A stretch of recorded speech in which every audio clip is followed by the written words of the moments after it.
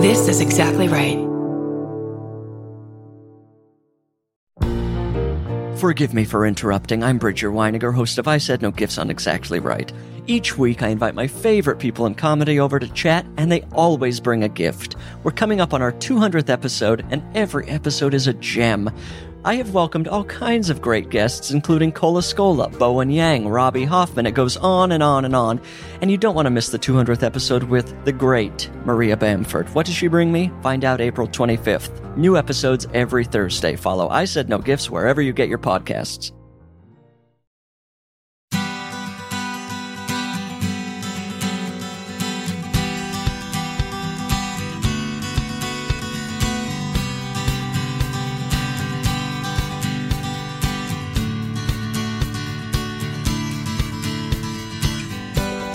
Hello and welcome to the Parent Footprint Podcast with Dr. Dan. I am Dr. Dan, your host. Let me tell you a little bit about Parent Footprint. Our mission is to make the world a more loving and compassionate place, one parent and one child at a time. At Parent Footprint, we truly believe the key to raising happy, healthy, and engaged kids is for us parents to do the same, to seek our own happiness, health, engagement, and of course, awareness. We believe that awareness is the foundation of your personal vision of successful parenting, and with increased awareness and intention, we can be purposeful about leaving a healthy footprint on our children.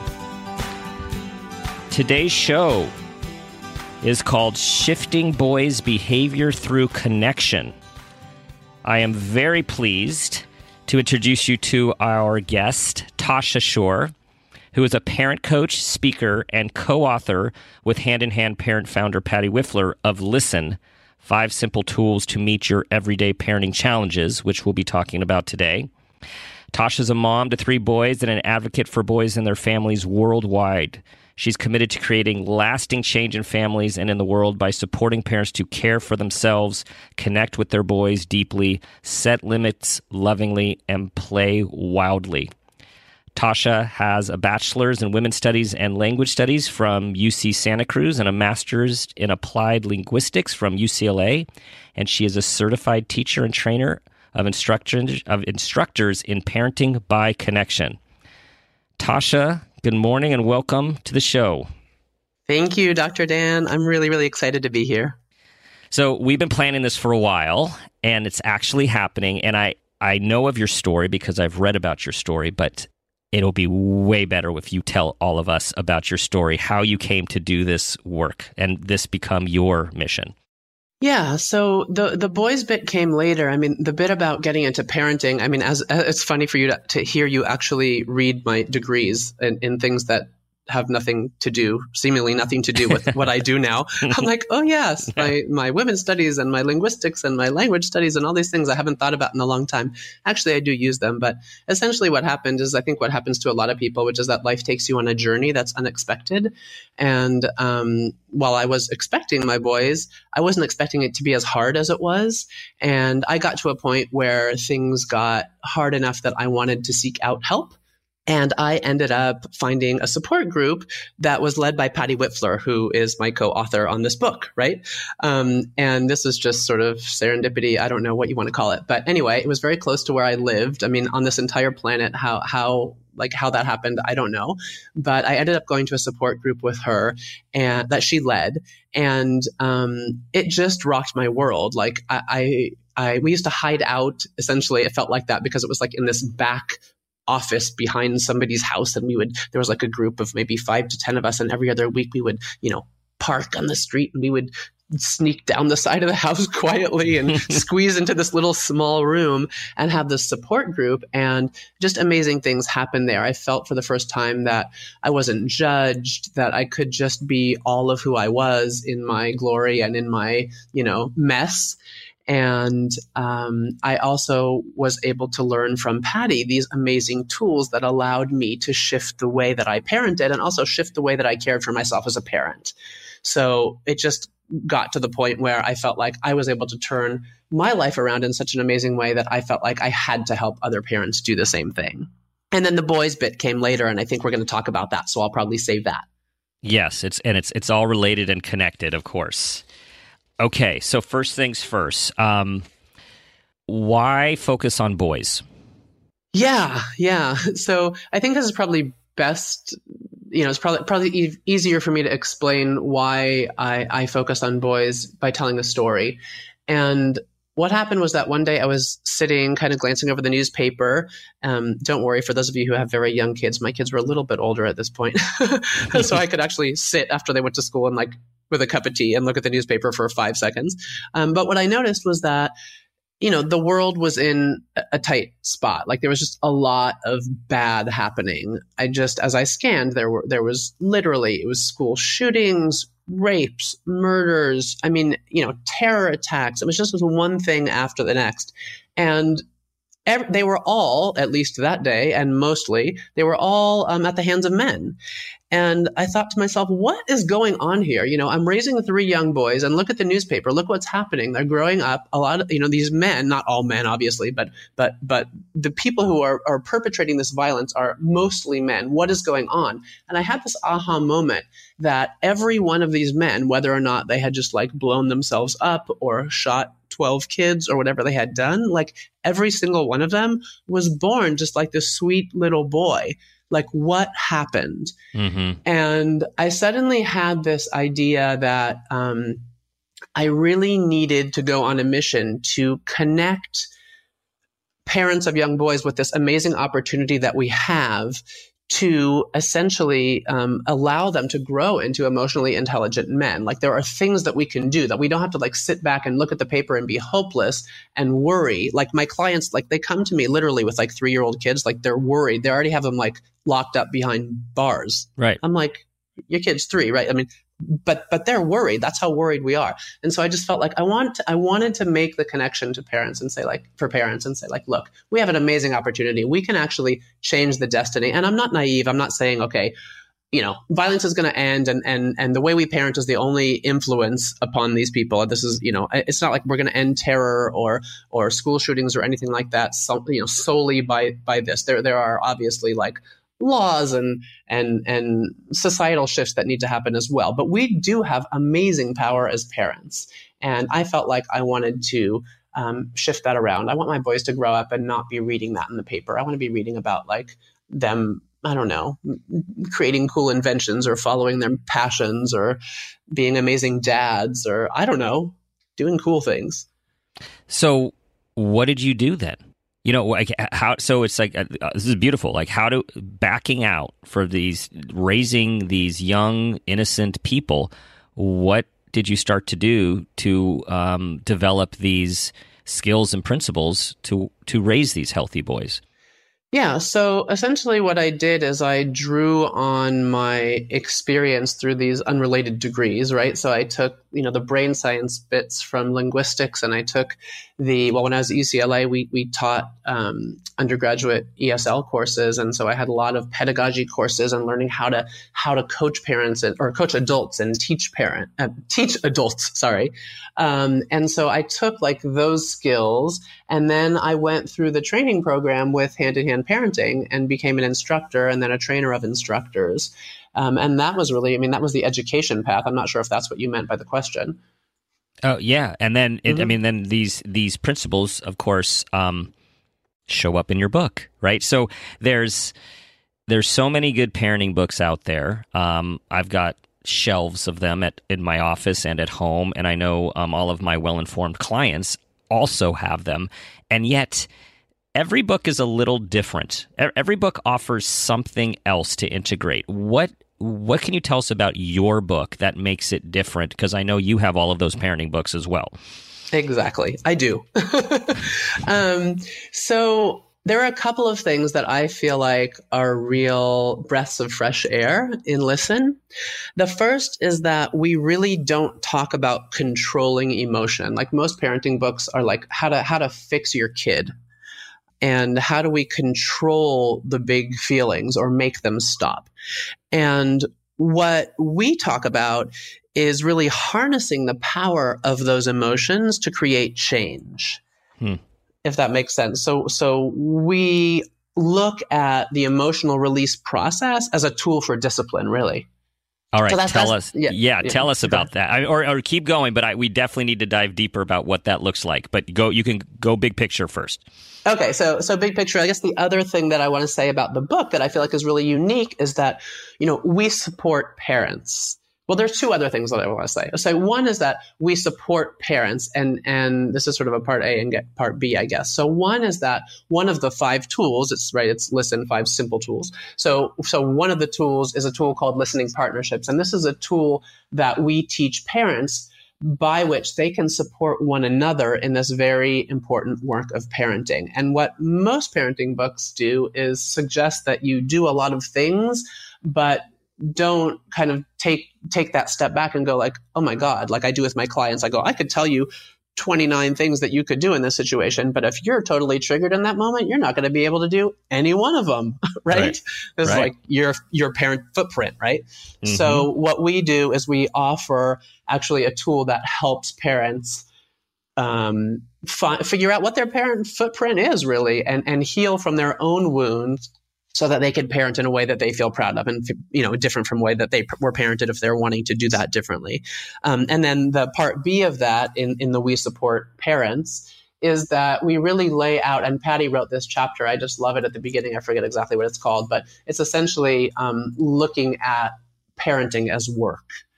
And what it does is it actually takes the blame off of us as parents. And so many of us walk around feeling guilty. Like, why are we having such a hard time? Why are we struggling so much? But in fact, we case this in a bigger framework of society. And when I say society, I don't just mean American society where you and I are right now, but I have clients all over the world. And it's the same thing. It's like, society isn't set up to support parenting as work. It's still a given that you just like do it. It's by the way, it's like treated like a hobby. There's no training. It's really not given the attention that it needs. I mean, if in a world where parenting were supported and valued, a parent, for example, wouldn't have to make a decision about staying or choose between, let's say, staying home with a sick child or losing their job, right? I mean, it's, it's like, okay, this isn't right here. If a child's sick, then we should be in a society where a parent is able to stay home and care for that child. That seems important. They shouldn't be at risk of losing their job or getting a bad review or something like that. So those are the ways I feel like our book differs. Aside from the fact that the tools really there are only 5 of them and they're really simple and essentially they're all just different ways of listening. Mm-hmm. That's the title. Yes. And it's simple and grabs, right? Because we don't often listen. I think that's fair to say. I think often when we're parenting, it's like a thing. It's an ing, and listening is that passive thing that I think we all can really do more of with our kids. Less is more for sure. Right. I think a lot of the time. So harnessing the power of emotions for change. Right? Because you're right. We're like, oh no, meltdown, emotion. Like, how do we stop this? How do we divert this? How do we squelch it? How do we overpower it? But no, that's not what you're talking about. No, that's not what I'm talking about. So I can talk about just some examples maybe of how you can really use just listening to discipline. And discipline is really like teaching, right? We want to teach our kids. We want to teach them emotional intelligence, right? We want to teach them flexibility. We want them to be able to function as adults in the world and not just function, but thrive. We want them to be able to not let fear hold them back, for example. We want them to be able to go after their dreams and to be respectful in that, not trample upon others while they're doing that. So these are all things that we want for them. So what does that look like in the life of a parent of a young boy? So let's just take an example. So let's say, I don't know, you've got a 3-year-old who, and it's dinner time and you made spaghetti. Okay. You made spaghetti and meatballs. And there's sauce and meatballs, and you make the spaghetti and you make the sauce and you pour the sauce on the spaghetti and you mix it all together and you serve it and you guys sit down to dinner. And your kid, your 3-year-old, just totally flips out. I don't want sauce on my spaghetti. I hate sauce, right? And he's flailing and he's crying and he's having a big upset about it.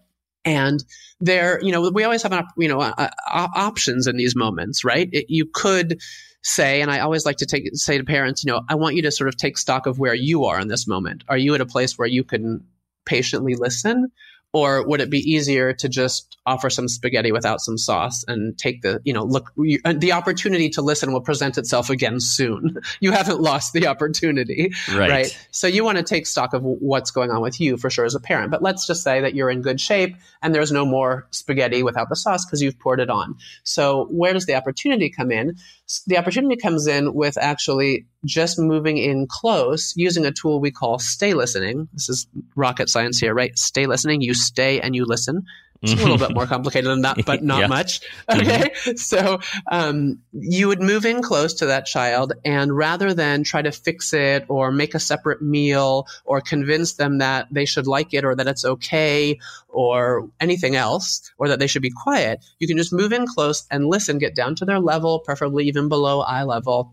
You might put a hand on them. You might not if they don't want to be touched. You don't need to be forcing yourself upon them for sure. And you just listen. You don't have to say anything at all. And when people are new to this practice, I actually suggest that they don't say anything because most of us are so good at like blah, blah, blah, blah, blahing. And it's mostly just for us, not for them. It doesn't really help the healing process.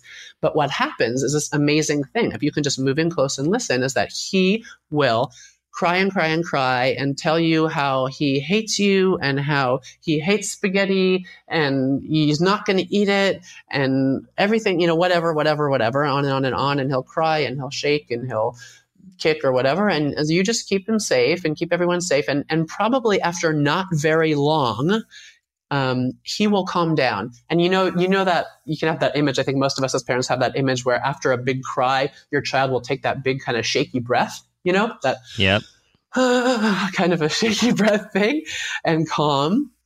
And when that happens, after that happens, what you see is that he will sit down and eat the spaghetti. And I see this happen over and over and over and over again. And so when I say, harnessing the power of emotions to shift behaviors, this is what it can look like, right? Here's a kid, he hates spaghetti and he won't, and it's not about is it true or it's not true. It's not about, changing the dinner or making more work. All you have to do is actually, it's easier than you think. You don't have to do all those things of trying to fix it, which is so much work. Instead, if you just move in and listen, like, the body will naturally move through its resistance and its upset. And the upset probably had nothing to do with the spaghetti in the first place, right? And then he moved through it and then he can just eat. And there you move on. So that's an example of how you could just do less. You could just listen. And 5 minutes later, you're sitting at the dinner table rather than what most of us do, which is we start, saying, if you're going to cry, you need to go, in the other room or, come on, like, you like this. And we start negotiating with them. And then we get into an argument and we get more and more upset and dinner blows up and everyone's in a bad mood and it takes an hour. Know how that, we all have, we all know that one real well. Exactly. So I'm going to represent the critics out there. Please do. So if you do that and you listen, then aren't you just allowing the behavior and telling them it's okay to act like that? And how do you let them know it's not okay? Oh, Dr. Dan, I love this question. I've never heard that one before. Yeah. Right. So. Yeah. Well, this is what I say to parents. Let's take another example, because I get this a lot, like with siblings that are fighting, right? One kid's like the particular aggressor or more of the aggressor and the other is more of the quote unquote victim, right? The one child's hitting the other one. Okay. How do I, if I just, hold them back and don't punish them for it, how are they going to know, that it's not okay to hit their brother, right? So I say, dear parent, if I were to ask you right now, do you think, Johnny thinks it's okay to hit his brother? That parent will tell me no. Never, ever, and all the parents that I ever worked with, has anybody said, no, my kid thinks it's okay to hit his brother or throw the fork or, call me words that I won't say on your podcast. Okay. Mm-hmm. So they know it. Kids are smart. They do know right from wrong. So that really isn't an issue. That's really more for us. And it has to do, I feel, more with our embarrassment and our shame that comes up for us when our kids behave in ways that aren't sort of accepted by society. So I feel like that's like a different issue. I don't feel like we need to teach kids in that way. We are not, by listening to them, teaching them that it's okay to have a tantrum about spaghetti, because what you will notice is if you do that a few times, the more that you listen, the more flexible that child becomes about what they eat for dinner. So the reality on the ground of what I see over and over again just doesn't support that fear. That's a fear. And the reality just doesn't support it. The more you listen, the more flexible kids become, whether it be about food or anything else. So how about, given that we are both raising teenagers and we know that the challenges just change from those young kids to these older people, how can you give us an example from a teenager perspective about harnessing the power of emotions to shift behavior? Ooh, this is so interesting. Okay. I don't work with teenagers at all. I only have my own. So this is all like personal stuff. I work with parents with young kids, but yeah, I mean, I use it all the time in my family. So let's think. I'm sure you do. Yes. Yeah. So let's think of an example. So one will have to do with cell phone rules, let's say. Oh, there's one. There's a universal one for all of us parents. Yes. Right. So in our house, cell phones aren't allowed in the bedroom. Okay, they're not allowed. They stay downstairs. They don't go upstairs in bedrooms.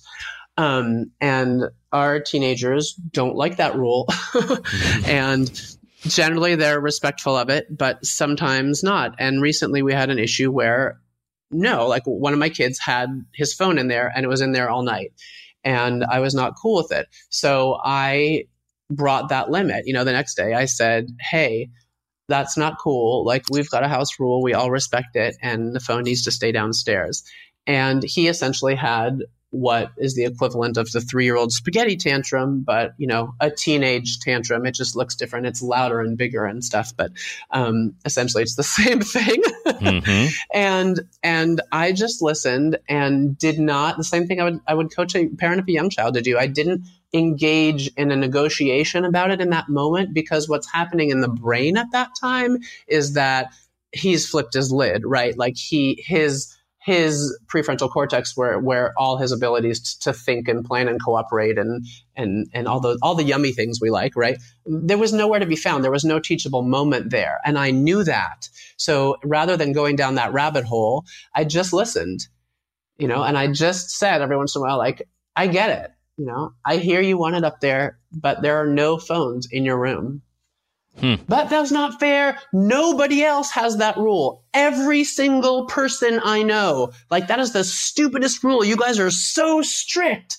The whole thing. And I just listened and occasionally I'd slip and I'd go like, really? Like, we're that strict? And he's like, nobody else has that rule. And I go, okay, wait a minute. That was just for me, right? Not for me. But it's just listening. And then what happened is that the next day, he came down and he said, I'm sorry.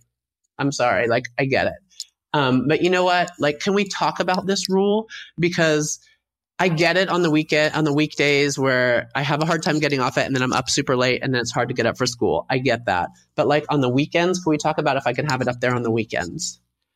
And then it's like, oh, yeah, we can talk about that. Let's talk about that. Let's figure out what makes sense. That's reasonable. Like, yeah, let's think about, and then he could ask me reasonable questions. He could say, well, why is it that you don't want it up there? What are the reasons? And we could have a conversation. Well, if that's your reason, then maybe we can shift the rules. So, but my point is that conversation happened later, in this case, the next day. You can't have that conversation. The ones that we're trying to have in the heat of the moment, those aren't meant to happen in the heat of the moment because our brain is in no place to have them.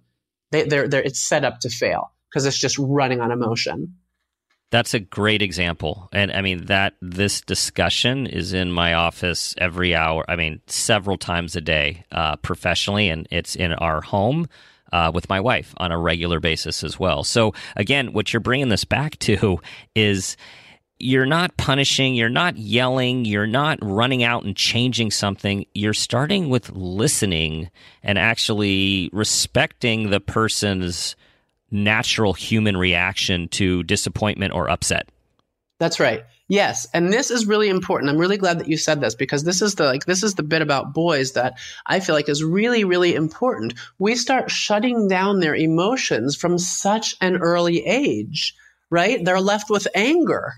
It's like, great. Well, no wonder they're like shooting up and whatever, getting in fights and doing all these things. I mean, we haven't left any room for them to feel that big rainbow of emotions that we do let our girls feel still. Mm-hmm. So, I mean, like, for example, there was one time when one of my kids who was playing soccer and he got cleated. I mean, that hurts. Cleats hurt. Right. And he started crying. And, it's just sort of an immediate reaction. And like, that's what your body does. It wants to heal. That's how our body heals from hurt. And his coach essentially said to him that he needed to get it together, or he wouldn't be able to play the next game. Well, I had to talk with that coach, but because if you think about it, like, and I had to talk, when I mean that in the friendliest of ways, I love that coach. And I say that, and like, he was doing what we do. Like, it's what he knows. It's like what he grew up with. It's not because he's a bad person at all. He's awesome, but he needed some education. He didn't know, because a girl, he would have just patted on the back and say, hey, sit down for a few minutes and then like come back in when you're feeling better or something like that. But no, like, it's scary for us to see our boys emote. We still see it as weakness. And I said to that coach, you know what, if you had just like let him have like the 30 seconds to just cry and release that stress, he would be back on the field way faster than what just happened. Right. Like, he could get back up, but like, he just needed to have that release. So we want to, from a very young age, stop shutting down these feelings. We get scared. And I think we get scared for different reasons. And I see this in working. I work with a lot of dads and a lot of moms. And I see that it oftentimes plays out in a stereotypical kind of way. For a lot of moms, there's a lot of fear that comes up, especially when their boys are struggling with like bigger aggressive behaviors. Because many of us, even most of us, as we know from the Me Too movement, most of us women like have violence in our past that was perpetrated by men, right? So we are triggered in those moments, especially as our boys get bigger. But it's often even disproportionate. Like, I have, moms will say, well, but he's 4, but he's really big. And I'm like, right. And I'm like, like, that's fear, because you're 35 or 40 and you're bigger, and we can help him through this, but not if you're terrified of him. Right? Well, and this brings me. Sorry, finish up. Go ahead. Well, I just wanted to say one thing about that I see in dads, and then I'll stop blah blah blah. But because one thing I see in dads is, and I totally get, is that I think that sometimes what happens for them is they feel like if they let their son emote in this way in public, that they're going to be shamed in ways that they were. In other words, they learned that there are repercussions to showing emotion, especially the ones that are labeled feminine emotions, in public. So they are protective. And I totally get that. They are protective. They don't want their boys to be vulnerable in that way. Well, so thank you for saying that, and I'm glad I didn't cut you off before you said that, because it totally connects to this next question, which is in your book, is in your philosophy, and totally aligned, as you know, with Parent Footprint, in knowing ourselves and what we're bringing to this business, this work of parenting. And so, you talk about how healing from one's own wounds. And so say a little bit about, please tell us, like, how do we get in touch with where we came from and how that's impacted us so we can parent in a way that's healthiest for our kids? Yeah. So as I mentioned earlier, one of the tools that we teach in the book is called listening partnerships. And essentially what it is creating a situation that's like a stay listening situation. Remember, I talked earlier about with the spaghetti. So we'll just like stay and we'll listen to him. So what we do is we help parents set up dyads where they listen to one another And as you get better at it, you can be more strategic. But essentially, it's a safe space for us to explore our triggers and our histories. And so what it could look like would be, let me just think of an example because it's easier to understand through like a story. So let's just keep going with the spaghetti thing. Okay. Mm-hmm. So let's say the spaghetti situation didn't play out the way that I suggested, but instead went the way it usually goes, which is that, I went and I made something else and I was really annoyed and I was sort of like slamming the pot down as I was boiling new spaghetti without sauce, and I was feeling resentful and my kid's going to be spoiled brat and all these things that were coming up for me. And so afterwards I sort of pull myself together and think, okay, I was triggered in that moment. Like that was like not a very adult way to respond. Like I'd like to do it differently next time. I'm going to take this to my listening partnership. And the first thing that I would do is I would probably just play out what happened, and I would just rage about how I felt towards my child. Like and that might be like, I hate when he does that. It's like, I do this meal, he says he likes it. I make this because he likes it. And then the last second he changes his mind and whatever, but I get to vent, but in a safe space where I'm not hurting my child, right? Because it's not spewing out at him. But I have a person and their job is to just listen. So they're not giving me advice and they're not trying to make me feel better and whatnot. But they might guide me later on as they get more advanced with a question like, what would have happened when you were a kid if you had a tantrum like that about a meal that you didn't want to eat, for example? Mm-hmm. And that then is kind of a guiding question that might jettison me back to a place where I could work on an early hurt that is likely being triggered in that situation, right? So it might be that, it might be that we didn't have enough food, or it might be, who knows what it was. There are lots of we're all triggered in different ways. But my point is that in that situation, then I can go back and feel whatever feelings actually were the original feelings that are now getting triggered.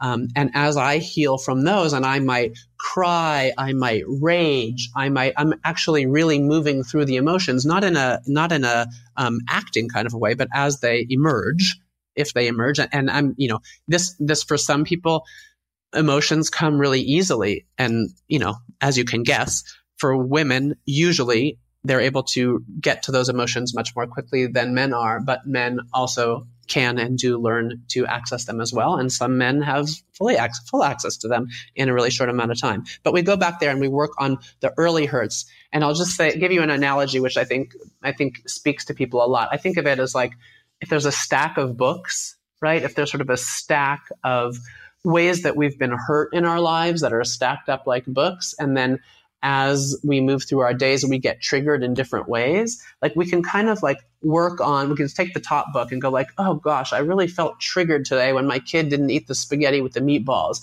Let me work on that issue. Okay, working on that, take that book off. And then the next book is well, yesterday he got all annoyed because he wanted to wear his Vans, but they were wet because he'd been in the puddle the day before. So he couldn't wear them and he had a whole, whatever. I'm going to work on that one. And we pull it down, or we work on our early hurts, which is that bottom book. And then we just yank that bottom book out of the pile, out from underneath the pile, and the rest of them fall, if that makes sense. So we work on our early hurts and then we're not so triggered in the day to day. And it takes a lot of courage to take that book on the bottom. We all know. It takes a lot of courage. It takes a lot of courage. But the rewards are, amazing. The rewards are absolutely amazing. So I know we're just scratching the surface here, and yet it is already time for the parent footprint moment question. Oh my God, I can't believe it. I have so many more things I want to say. No, so this will be part one. This is part one, and we will do a part two. Okay. All right. Here it is. Parent footprint moment question. Tell us about a time when you became aware of yourself as an individual or a parent, and that new awareness had a positive impact on your child. So the story that I want to share has to do with a time when we had to make a really hard decision about pulling our boys out of a school. And what happened I won't go into the details, but what happened was that it became clear that the school wasn't able to see one of my boys for who he was. They weren't able to see his goodness anymore. They could only see his struggles, and like they had labeled him as those struggles. Mm-hmm. And it got to a point where we had to say goodbye. And the kids didn't want to leave the school, and it was very hard. But I felt like I wanted to model integrity for my kids. And I wanted to show them that they could and they deserved to be with people who would see their goodness always and allow them to make mistakes and help them grow from them. And and to explain to them, I remember saying this to them. I said, you know what? Imagine like there was like a clothing store that you really loved. And you just you always wanted to buy your jeans there, let's just say. And you always went there and the best selection and the most awesome styles and everyone was wearing them. And then you found out that they donated a percentage of their proceeds to, a cause that you felt was a really, really bad cause, like a white supremacist cause or something like that, that was really against your values, something that was against your values. Okay. What do? I feel like the right thing to do is that I have to stop buying my jeans there, because even though I love those jeans, I can't support that. And I was like, you know what? We need to be in a community that shares our values, that believes that everybody is good, that everybody is doing their best at all times. And that is our job as parents and educators to be able to find the way to help these kids through. And I want you guys to be in a place where people can see that. And that felt like, to me, a real parent footprint moment. Mm-hmm. And how did they take that? Once they processed that? Yeah, I mean, it was a hard move. I mean, it was leaving a community that we had built over 8 years. It was really starting anew. It was scary. But what I'll say is that at the end of the following year, where they were all in different schools, one of my boys came to me and said, "That was the hardest and best year of my life." Nice. Yeah, that kind of says it all. Nice.